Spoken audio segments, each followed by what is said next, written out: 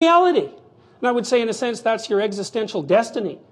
And if you're here at university rather than at trade school, your job is to figure out how to be a human being. And that's a much more important job than any specific, time-limited, concrete, pragmatic plan. You have an unlimited possibility for good, really. Individuals are way more powerful than they think. They're more powerful for evil, but they're also more powerful for good. These archaic stories that I've been telling you about, they have something to say to you. They say, life is uncertain. You'll never know enough. And not only that, you never can know enough. And not only that, everything that you stand on is shaky. And then they say, but you still have to stand on it.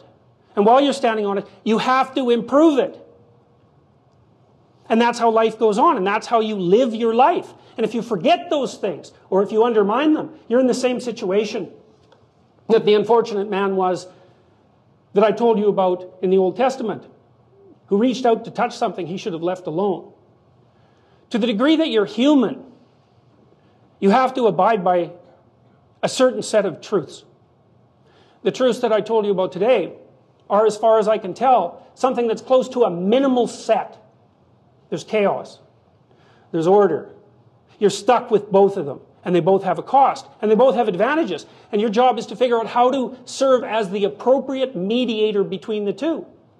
And you can tell when you're doing that, because when you're doing that, the dismal circumstances of your life manifest themselves to you as eminently acceptable.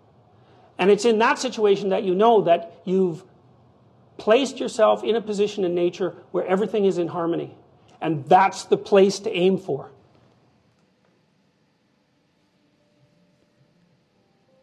At this point in the lecture, there's a question and answer period. Question 1. How do you take your ideas about embracing suffering and apply them to treatments for mental illness? The first thing I would say is that if you're dealing with someone who's depressed and they're really depressed, you should try giving them antidepressants. Because if they die, you can't help them. Okay, so if you're suffering, you are obligated, in a sense, to hold on to whatever rope someone throws you. And one of the things I do with my clients all the time, especially if they're really in trouble, is to tell them, look, I don't know exactly what's going to help you, but don't arbitrarily throw out any possibilities because you might not have that luxury. Antidepressants help a lot of people, and there are technical reasons why that's the case. So that's a simple answer. It's not relevant to what I already described, except that if you're offered a gift by your society and it works, try it. I don't care what your presuppositions are. Apart from that, lots of the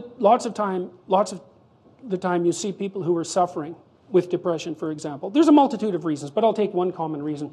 You could think about it as associated with the story